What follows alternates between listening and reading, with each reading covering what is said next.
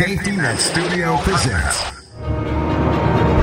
As far back as I can remember, I always wanted to be a gangster. Wait till they get a load of me. I'm Spartacus! I'm Spartacus! I'm Batman. I am the Father. I am Optimus Prime. My name is Bond. James Bond. It's alive! It's alive! It's alive!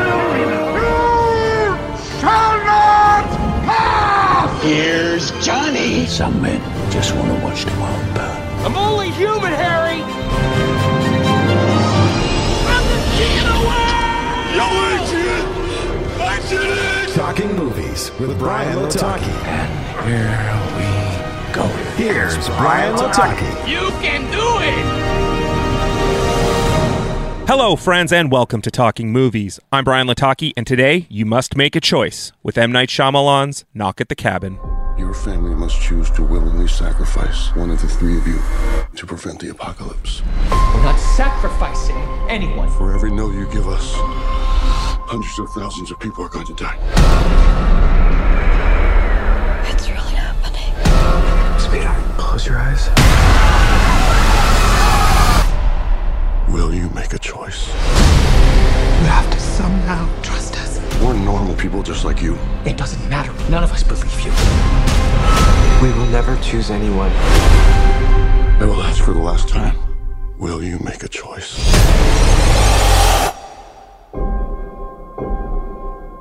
While vacationing, a girl and her parents are taken hostage by armed strangers who demand that the family make a choice to avert the apocalypse. Written by the team of Steve Desmond, Michael Sherman, and M. Night Shyamalan, and directed by M. Night Shyamalan, Knock at the Cabin stars Dave Bautista as Leonard, Jonathan Groff as Eric, Rupert Grint as Redmond, Nikki Amuka Bird as Sabrina, Ben Aldridge as Andrew, Abby Quinn as Adrian, and Kristen Cui as Wen. There's a simple nuance to an M. Night movie. You sit and you wait for the twist while actively trying to sort out who isn't who they seem and why. And that little bit of detective work watching a movie is probably why I was so excited to go and see this film. The trailers did give away a ton, but that didn't stop me from rushing to the theater opening weekend only to report back here today for you. The story itself is a pretty interesting one to me. A family who is staying at a remote cabin, and of course they don't have cell service, is approached by four strangers only to ask them to make the unthinkable choice. The movie is almost entirely shot in and around the small cabin, with the exception of a few flashbacks, which can give off a little bit of a claustrophobia vibe. The apocalypse portion of the film is handled quite interestingly. However, there is a subplot that gets tacked into it that doesn't make a ton of sense to me. Acting-wise, this movie is pretty well done. Jonathan Groff shows a ton of emotion, as does Ben Aldridge, but I am about to say a phrase that I never ever thought that I would ever say. The best actor in this film, by far, was Dave Bautista. Yes! I have single-handedly vanquished the beast!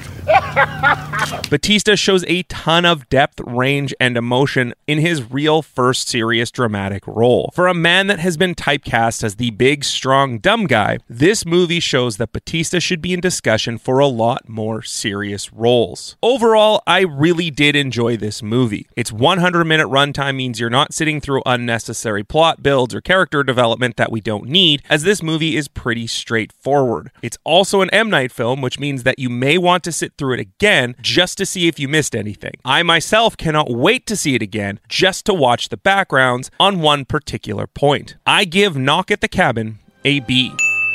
Well, the polar vortex is over and the weather is looking good, so why shouldn't you look good too? Nick and the team over at Swish Barbershop at 844 St. Mary's Road are ready to line you up and make you look your best. Walk-ins are always welcome, or you can visit my barber by booking today at boybarbernick.com. I've just been handed an urgent news story. Cannonball! Let's get into movie news you can use, and let's start it off with the bombshell that James Gunn launched last week. During a recent statement, James Gunn did announce his plans for the upcoming DC slate. Gunn mentioned that the plan is to go from Shazam! Fury of the Gods to The Flash to Blue Beetle to Aquaman and the Lost Kingdom to a new Superman film that he is writing, which will be called Superman Legacy. Superman Legacy is expected out on July 11th of 2025 and will mark the first film to be released under James Gunn and Peter Safran's leadership. James Gunn also confirmed that The Batman Part 2 will also release in 2025. I'm vengeance. on October 3rd. Superman Legacy will be kicking off what James Gunn is referring to Chapter 1 Gods and Monsters, and will be followed up by Batman the Brave and the Bold, which will see Bruce Wayne fighting alongside his son Damian Wayne, who will be playing Robin. The Brave and the Bold will be followed up by Supergirl Woman of Tomorrow, which will presumably star the Flash's Sasha Calle. The next plan will be the Green Lantern Justice series titled Lanterns, which will be an HBO Max series teaming Hal Jordan and Jon Stewart as intergalactic cops in what Gunn described as a True Detective-style series. The next project will be called Paradise Lost, which is a Wonder Woman prequel series, which is about the Amazons pre-Diana. Gunn also announced films based on the Swamp Thing as well as The Authority, which features characters from the Wildstorm imprint. Other projects include Creature Commandos, a 7-episode animated show in which Amanda Waller creates a black op teams out of monstrous prisoners. Waller, starring Viola Davis, featuring Team Peacemaker and will be written by Crystal Henry and Jeremy Carver. And Booster Gold, who uses basic technology from the future to pretend to be a superhero in present day. No casting was announced, but for the time being, it's expected that Jason Momoa's Aquaman, Zachary Levi's Shazam, and Ezra Miller's The Flash are all still a part of the new DC universe. Tweeting a few days later, James Gunn did confirm the comics that he's basing his upcoming projects on. The comics that Gunn shared include All-Star Superman by Grant Morrison and Frank Quitely, Batman by Grant Morrison, a run which introduced readers to Damian Wayne, The Authority Omnibus by Warren Ellis, and Absolute Swamp Thing by Alan Moore. Gunn also confirmed that any projects outside of the Gods and Monsters storyline will be a part of DC Elseworlds. The projects currently part of DC Elseworlds will be Matt Reeves' The Batman, Todd Phillips' The Joker, and the animated Teen Titans Go series. In other upcoming projects, Deadline is reporting that New Line Cinema has spent $38 million to secure Barbarian writer and director Zach Kreger's next project, which is titled Weapons, nearly beating out Jordan Peele. The $38 million includes the $5 million Kreger will be getting for writing and directing the film, as well as a second $5 million that he'll be getting for producing it alongside Vertigo's Roy Lee and Miri Yoon. According to the report, Peele's bid came up $7 million short of New Lines, but that Peele was willing to give up part of his contractual back end in order to sweeten the deal. As of now, no plot details or release date has been set for the upcoming film. In casting news, it was announced that Jude Law and Nicholas Hoult have both signed on to star in the true crime domestic terrorism thriller titled The Order, which is set to be directed by Justin Krusel from a screenplay written by Zach Balin. The film has the following synopsis. In 1983, a series of increasingly violent bank robberies, counterfeiting operations, and armored car heists frightened communities throughout the Pacific Northwest. As baffled law enforcement agents scrambled for answers, a lone FBI agent, played by Jude Law, stationed in the sleepy, picturesque town of Coeur d'Alene, Idaho, came to believe that crimes were not the work of traditional financially motivated criminals, but a group of dangerous domestic terrorists. Inspired by a radical, charismatic leader, played by Holt, plotting a devastating war against the federal government of the United States. The Order will be filming over in Alberta. In other upcoming projects, it was announced that Billy Summers, written by Stephen King, will be adapted into a feature film, with Leonardo DiCaprio's company Appian Way producing alongside J.J. Abrams' Bad Robot. Deadline's report states that depending on how well development of the project goes, Abrams could end up directing the film, with DiCaprio starring. In the book, Billy Summers is a hitman who is looking to retire and takes one last highly lucrative job to feather his nest. The job requires him to embed himself in a quiet town where he pretends to be an aspiring writer and actually pours himself into the prose. He sets up in an office with a direct view of where hitman Joel Allen will be delivered to face trial for shooting two men during a poker game. Allen has also committed enough murders for some high-level mobsters to be scared the gunman will incriminate his former employers in order to lessen his sentence. Summers, a meticulous craftsman, becomes more and more cynical about the mobsters who've hired him, and his skepticism is well warranted as things go awry following the job's completion. Meanwhile, on the small screen, Netflix has started to roll out their plan in order to cut down on password sharing. According to the site, Netflix accounts will still be shareable, but only within one household. To ensure that your devices are associated with your primary location, Netflix is now asking users to connect to the Wi-Fi at your primary location, open the Netflix app or website, and watch something at least once every 31 days. The site went on to say that signing into Netflix outside of your home may lead to the device in use being blocked from Netflix. This could prevent you from signing into new devices while traveling, but Netflix has devised a workaround. Traveling users who want to use Netflix on a hotel, smart TV, company, laptop, etc. can request a temporary code from the service when signing in. This will give them access to their account for 7 consecutive days. The plan is expected to roll out at the beginning of March. Netflix also announced this week that the 90s show will be receiving a season 2 on Netflix, bringing 16 more episodes of teenage exploration, nosy neighbors, and smoking circles to the streamer. That 90s show followed Leia Foreman, daughter of Eric and Donna Foreman, who is desperate for some adventures in her life, or at least a best friend boyfriend who isn't her dad. When she arrives in Point Place to visit her grandparents, Red and Kitty, Leia finds what she's looking for right next door when she meets the dynamic and rebellious Gwen. As someone who's watched that 90s show, I will tell you it is worth a watch. However, it does not hold up to the love of that 70s show. Well, I guess the truth hurts.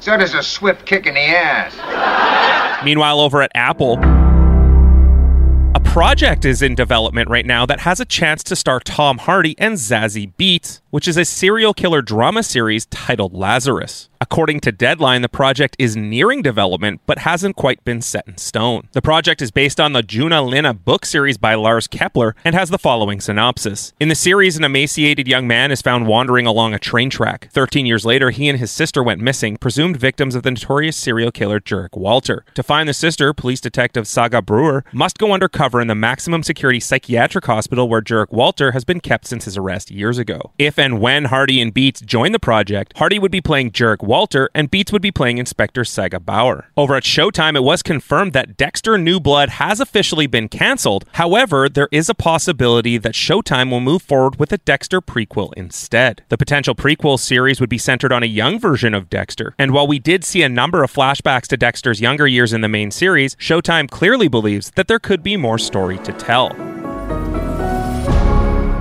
Over at Paramount Plus, Taylor Sheridan has confirmed that 1923, starring Harrison Ford and Dame Helen Mirren, will be receiving a second season. Paramount Plus also announced that a new series titled The Family Stallone is set to be released on the streaming service, which will focus on Sly, his real-life wife Jennifer Flavin Stallone, and their daughters Sophia, Sistine, and Scarlett. I'm very happy about that. Why? Well, it's only about 10 minutes from my house. The 8-part docuseries is promising to offer a seat at the table to one of Hollywood's most famous families as they show how the legendary action star and Oscar winner is simply dad at home. And finally, we end on a few pieces of just interesting information. Marvel is going all out in promoting Ant-Man and the Wasp: Quantumania as they are releasing a fictional book written by Scott Lang, aka Paul Rudd, as a part of the campaign. The memoir, which is titled Look Out for the Little Guy, is based on the one that will be featured in the upcoming movie. In a promo for the book, Paul Rudd pitches it as only Paul Rudd could. Now, Scott is many things. Former convict, a dad, an Avenger. But he's also a best-selling author. And now you can purchase his very real book, Look Out for the Little Guy. That's right. This once movie prop is now an actual real-life book you can purchase wherever books are sold. How's that for meta? In this new book, I'm almost certain was not written by me, we pull back the curtain and uncover the man behind Ant-Man, Scott Lang. Who is he? What's he like? Why does he look so much like me? It's a tale as old as time that's so good it practically reads itself. Last night on National Geographic and Hulu, Titanic 25 years later with James Cameron premiered, and it finally settled the debate. Following one particular scenario, James Cameron did confirm that both Rose and Jack could have fit on the door but would have been submerged in dangerous levels of freezing water. However, in one scenario, Rose gives her life jacket to Jack. It's just enough for this lady. We'll push it under. Let me try at least, or I'll die soon. You'll die sooner if you come any closer. Yes, I see. Good luck to you then. As that scenario plays out, Cameron does confirm that it is possible that Jack might have lived, but there are a number of different variables. If you want to check out Titanic 25 years later with James Cameron yourself, it is currently streaming on Hulu. And finally, I'm only throwing this in for Tyler Carr. A new trailer was released for an upcoming fake film via Saturday Night Live. Considering the host was The Last of Us's Pedro Pascal, it's only fitting that a new series trailer was released for the upcoming HBO series Mario Kart. It's been 10 years since our kingdom fell. The only thing we have left? Hope. I have important cargo I need smuggled to Rainbow Road. People say you used to drive? People say a lot of things. You got a name? It's a me. Mario. That's it for this episode of Talking Movies. Follow me on social media at Talking Movies PC and download full-length episodes on all of your favorite podcast platforms. And as always, there is nothing more flawed and perfect in this world than our family.